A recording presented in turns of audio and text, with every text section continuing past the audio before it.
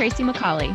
And I'm Liz Zuleika. We are cardiology pharmacists, educators, and self-declared literature crusaders.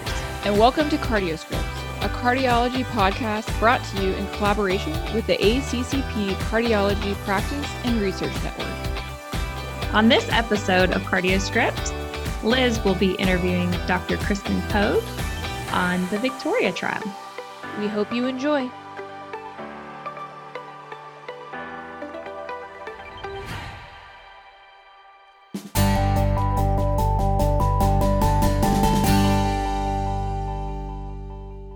On CardioScripts today, we are so excited and honored to be joined by Dr. Kristen Pogue. Dr. Pogue is a clinical pharmacy specialist in cardiology at Michigan Medicine in Ann Arbor, Michigan, and an adjunct clinical assistant professor at the University of Michigan College of Pharmacy. Her clinical practice includes a mix of both ICU and general cardiology services, pulmonary arterial hypertension, and advanced heart failure and transplant. She also serves as the PGY2 Cardiology Residency Program Director and does a ton of other things, and so we're really excited to get to steal her away and have her on CardioScripts today. Kristen, thanks for joining us. Thanks so much for having me. I appreciate it. Today we're going to be talking with Kristen about the Victoria trial, and just to give you all an overview, the purpose of this trial was to evaluate the efficacy and safety of vericiguat, an oral soluble guanylate cyclase stimulator, in patients with heart failure with reduced ejection fraction and chronic heart failure with recent decompensated heart failure. This was a randomized, double-blind, placebo-controlled trial just presented in March of 2020. They randomly assigned patients in a 1-to-1 ratio. They started out at a dose of 2.5 milligrams of vericiguat or matching placebo. Doses were increased every 2 weeks to 5 milligrams, and the target dose was 10 milligrams daily. They included patients who were 18 years or older, were NYHA classes 2, 3, or 4. They had an ejection fraction of less than 45% and had to have elevated natriuretic peptides within 30 days before randomization. They also categorized patients into 3 cohorts based on evidence of worsening heart failure, and those were those that were hospitalized within 3 months, those hospitalized 3 to 6 months before randomization, and those who received IV diuretic therapy without hospitalization within the previous 3 months. They excluded patients with a systolic blood pressure of less than 100 millimeters of mercury, those on concurrent use of PDE5 inhibitors, long-acting nitrates, soluble guanylate cyclase stimulators, IV inotropes, or those with an implantable LVAD.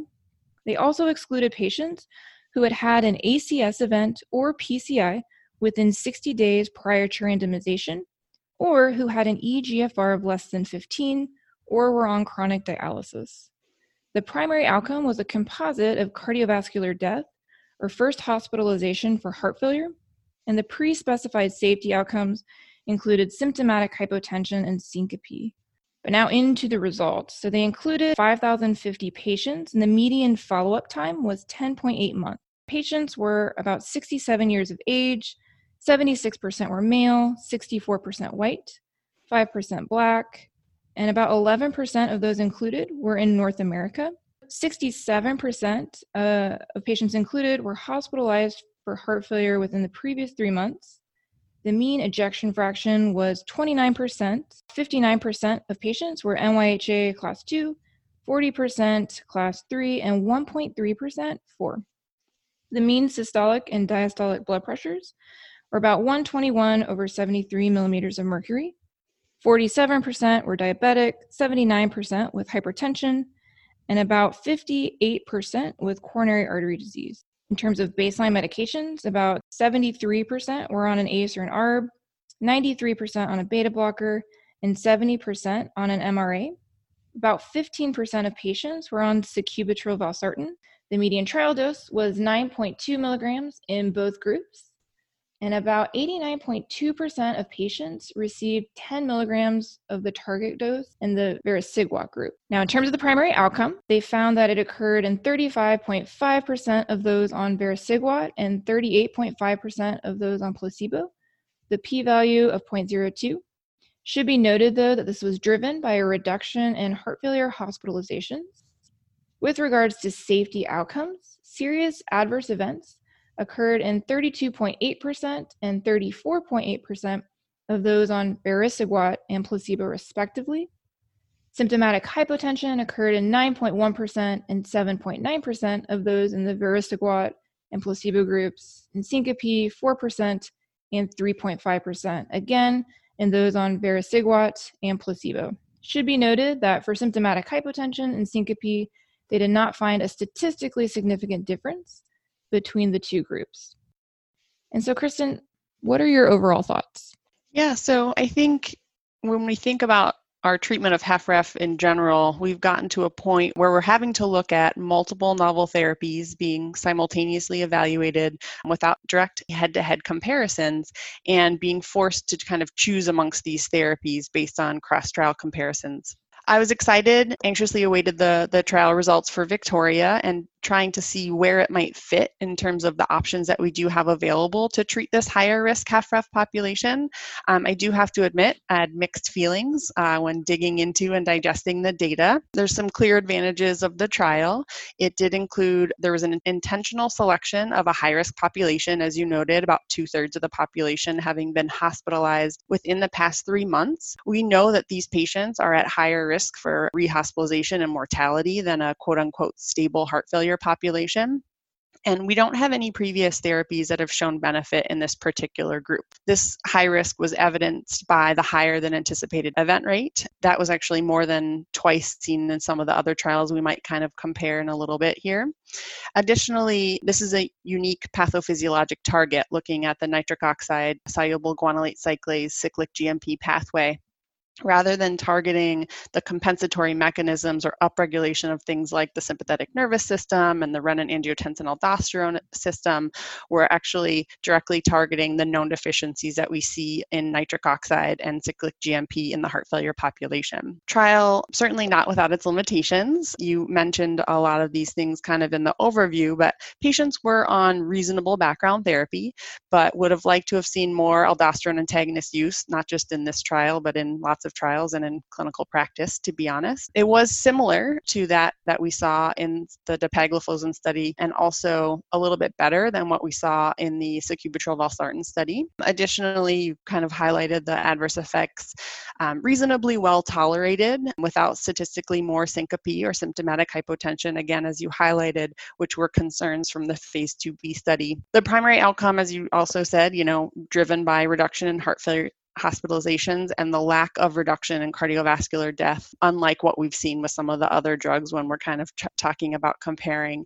And I think that's kind of ultimately, we may end up having more questions than answers from this trial in terms of where its use is. Yeah, no, that's a great overview, Kristen, and kind of goes into some of the questions I have for you about this trial. You talked about the baseline medications. Could you go more specifically into those who are on ARNI therapy? So we had about 15% of those on ARNI therapy.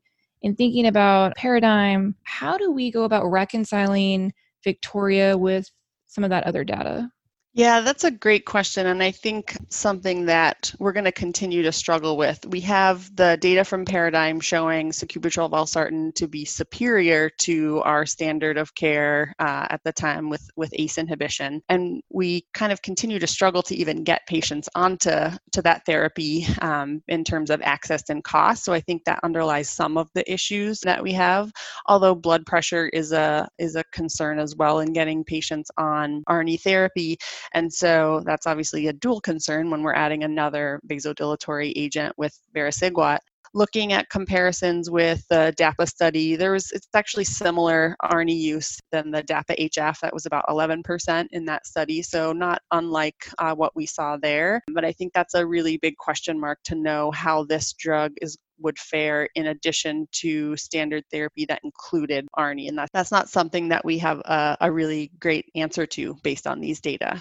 What are your thoughts, too, when we're thinking about DAPA-HF, the results that we saw with an SGLT2 inhibitor? We didn't really have any information on what anti-diabetic therapy they were on, and we had about 47% who had this baseline diagnoses of diabetes. So another question of just how do we go about reconciling, as you mentioned in your overview, all this data that's coming out? Yeah, I think that's another question that obviously the trials were going on in a somewhat similar time frame, so that's somewhat to be expected. I think when we look at trials, it's easy to look at hazard ratios and say, this is, the hazard ratio looked better in DAPA than the hazard ratio in terms of the primary event than it did in Victoria. I think the things that we kind of have to think about when we're comparing across trials is that these are not the same baseline patient population. Victoria was certainly a higher baseline risk population based on the placebo event rate difference between the groups. It was almost between 2 and 3 times higher in Victoria. I think additionally, the follow-up was a lot different. So the Victoria enrolled patients much more quickly than they anticipated and had a higher event rate. And so the median duration of follow-up was only 11 months, as you said, 10.8 months. Whereas in DAPA-HF, those patients' median follow-up was 18 months, so we had a longer duration. So it's probably, when we're kind of comparing outside of looking at hazard ratios, trying to look at an annualized event rate between the trials to maybe have a better sense of what those look like. And if you look at the event rates based on per 100 patient years and looking at the absolute risk reduction between the trials, they're actually somewhat comparable. The primary outcome, the absolute reduction in annualized from Victoria was 4.2% as opposed to 4% in DAPA-HF. So almost the same numbers needed to treat 24 versus 25. So I think that should make us feel a little bit better in terms of vericiguat's efficacy. However, because these are not the same patient populations, we can't necessarily say which one is better. I think in the diabetic population, I would tend towards saying if we can use an agent that's going to be beneficial for multiple of their comorbidities, given issues with polypharmacy, I think dapagliflozin would kind of win out in that situation. So I think vericiguat's going to struggle to find its spot. This trial, not different than a lot of other trials we've seen in our heart failure population, had a lower enrollment of Black patients. So about 5% who were included were Black. And this is a big question in general with management of this population and heart failure. And I think it leads to a lot more. But I'm interested on your thoughts. Where is vericiguat's role, I guess, in this population? And do we even know as of now? Yeah, another great question. I think this is a common, unfortunate theme that we have underrepresentation of the Black population in our heart failure study, not just our heart failure studies, but particularly in our heart failure studies, and trying to determine if those patients really benefit. This is not unique to looking at the Paradigm study, right? So there's still a lot of questions. Does the African American or the Black population benefit from sacubitril/valsartan, knowing that we have data from AHEFT showing the additional benefit of nitrates and hydralazine in that patient population? I think that's a question mark for one of the drugs that is clearly been shown to be superior to ACE. So that's one big question. And then vericiguat, outside of its lack of inclusion of the Black population, is contraindicated in combination with nitrate therapy, as you kind of mentioned, in the exclusion criteria because of the profound hypotension that can develop. So I think that's another big question of, I don't think that we know. And I would say that that probably rules out that the population, in my opinion, based on the data that we currently have, knowing that nitrates and hydralazine are beneficial in addition to our guideline-directed medical therapy. I'd probably advocate from thinking about cost and access for isosorbide, dinitrate, and hydralazine as compared to even ARNI therapy and then even vericiguat, to be completely honest. Any final thoughts, Kristen? Anything that you'd like to touch on, and what takeaways do you want listeners to walk away with when they're caring for these patients? Yeah, I think another one of the kind of questions that are going to complicate things are the question about REMS programs for access as well. Patients had the same requirements that if they were female of childbearing potential, had the same requirements for contraception in the trial as is the case currently with riociguat in the PH population. And that is a part of a REMS program for any female of reproductive potential. So that's going to add a whole other layer of complexity in terms of access to these therapies. I think the key takeaway is that we finally do have some signal that perhaps targeting this pathway may be beneficial, the nitric oxide soluble guanylate cyclase cyclic GMP pathway in patients who are a higher risk population. So we're showing a benefit in those patients, be it hospitalization only at this point in time. I think there's still a lot of questions, as I've said, and I think we need to have more data in terms of cost effectiveness before we're able to really place this in therapy. But key points that we've talked about, really, it's a once-a-day medication, but dapagliflozin is also a once-a-day medication and may be able to be kind of two birds with one stone, if you will, treating the diabetic population with heart failure, knowing the comorbidity there, and really just thinking about your patient. Well, Kristen, on behalf of Tracy and I, we just want to thank you again for taking time out of your busy schedule to join us on CardioScripts today. Thanks for having me. It was fun. In 2 weeks, we'll be discussing with Vicki Grew a secondary analysis of the GUIDED trial. Hope you can join us for a discussion of guideline-directed medical therapy in heart failure. Thanks for tuning in to CardioScripts. If you've enjoyed the podcast, please tell your friends and subscribe and rate us on Apple Podcasts.